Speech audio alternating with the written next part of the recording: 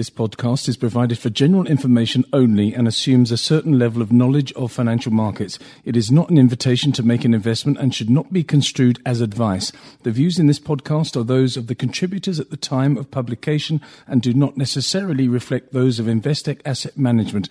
The value of investments can fall as well as rise, and losses may be made. This week on The Big Picture turns into a giant canvas. I'm speaking to Jason Barborough, who's an assistant portfolio manager at Investec Asset Management in London. And it's almost the 10-year anniversary of the collapse of Lehman Brothers, Jason. And that, of course, precipitated the giant collapse of the stock markets, which bottomed in March of 2009. But that period between September 2008 and March 2009 was a very tricky period for the world. We pulled ourselves out of it. But what have we learnt since then? And indeed, what lessons should we have learned since then? Maybe go back a bit. What actually happened? Sure. So in September 2008, you saw a collapse of sort of one of the largest financial institutions in the world. And I think what's potentially more interesting about that anniversary is that actually a year before, the problems had started to occur. So it was in August of 2007 when BNP Paribas froze withdrawals from some of its funds, which held investments related to subprime mortgages in the US. And it was basically over the following year that the credit crunch began to appear and trust evaporated from markets, and therefore people were unable to extend lines of credit and those that needed it unable to achieve them. And this sort of precipitated the fall of Lehman Brothers. Yeah, subprime was one thing, but wasn't specifically related to Lehman Brothers. But because of the interconnectivity of these instruments, the whole banking system was affected. It wasn't just subprime, though, was it? Were there also some less than kosher, if you like, banking activities that were going on associated with that time of profligate instruments and behaviour? Yeah, I think that's exactly right. And it basically caused a reassessment of credit worthiness, and the trust that went with that is exactly, I think, what caused Lehman's to suffer the kind of downfall that it did. Since then, of course, we've recently seen some fairly stellar results from Wall Street banks. I don't know where they're getting their money from, but I mean, are they starting to sort of ease their way back into those practices of 10 years ago, or are the results that we're seeing now based on good, solid fundamentals? I think it's remarkably different. So if you look at return on equity for banks prior to the crisis and compare it to now, you've probably halved your ROEs. And so you're lucky in the US to sort of achieve double digits there. And that would have been a far cry from what you would have saw prior to the crisis. And a lot of that has come from regulation, from the fact now that banks have stepped away from proprietary trading and that the sorts of loans that they extend have changed also. And that's not to say that there's not signs of excess in some parts of the market. So I think if you look at the kind of loans that have been extended in the autos market in particular, and some credit card markets also, then there's signs that there's been that similar sort of profligate lending, but it doesn't appear to be of the same magnitude as you saw with the banks lending into the collapse of the US housing market. And equally, other forms of lending has come in to pick up that slack. So that's not to say that profligacy is not still occurring, but perhaps it's being made by other forms of lenders, non-bank lending in particular. You give me three aspects of the last decade in a piece that you kindly sent me earlier today. You say three aspects of the last decade stand out. First, the rise in passive investing. And you go on to say that it's estimated around $8 trillion worth of assets are passive and account for about 1/5 or 20% of global assets under management.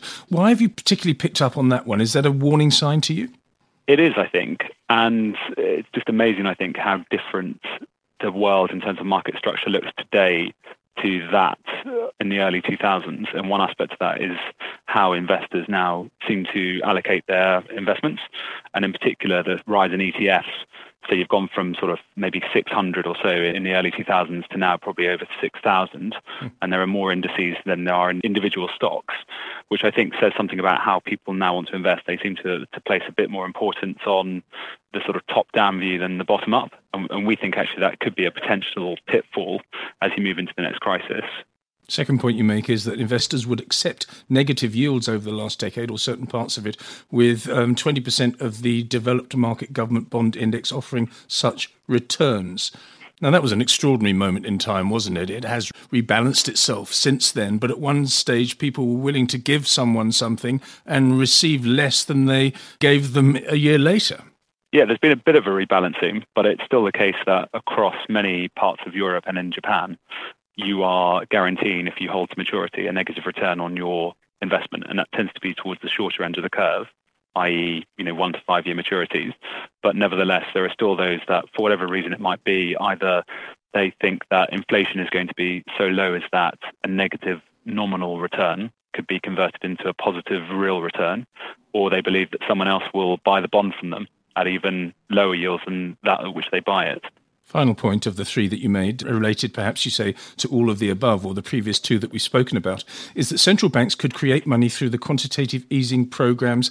The Fed's balance sheet, you say in brackets, alone grew from around 1 trillion to 4.5 trillion at its peak, and do this without stoking significant economic inflation. Of course, that has been rebalanced now, mentioning that word again, because quantitative tightening has become a reality, or should become a reality, I think. Yes, and I think for us, this is the worrying aspect of all of the 3 points, really, in those 3 prior points that we've made, because as we move over the next year or so, with the Federal Reserve running their balance sheet off, later this year, the ECB stopping their program, and potentially we think the Bank of Japan looking to at least perhaps stop their program also, there is a big change in the sort of next 2 to 3 years compared to the last 2 to 3 years. And that to us is quite a significant worry, because one of the things which doesn't appear to have changed is a tendency that people herd into particular trades. And so the idea that you see this rise in passive investing where people are buying broadly without really understanding the fundamentals of what they own, the idea that people will buy things with negative yields without perhaps contemplating the impact of that, and the fact that you've had this big buying program from central banks, the confluence of those, I think, is potentially worrying. And it was noteworthy, I think, that if you go back to the start of 2008, you had the S&P 500 consisting of around a fifth of its exposure in financial companies. And that's fallen quite significantly since then. But it shows you that there's not always that realization that things are changing, and that investors haven't particularly changed how they move en masse into things. I don't think that investors will ever get away from that herd mentality because of the media, because of the fact that they don't want to be contrarian, because they want to be in a sort of a set of people that are doing the same thing. That's human nature, I suppose. But do you think that we are getting to the point now where, with the S&P and the Dow approaching all-time record highs, the S&P at all-time record highs as we speak, that it's at record highs for the wrong reasons and for some of the reasons that you've already outlined? It may not necessarily be that it's wrong for it to be there today. I think it's always quite difficult to stand against where it's moved to. Although I did note that actually in those few days that ran up to BNP Paribas freezing withdrawals, the S&P had rallied nearly 4%.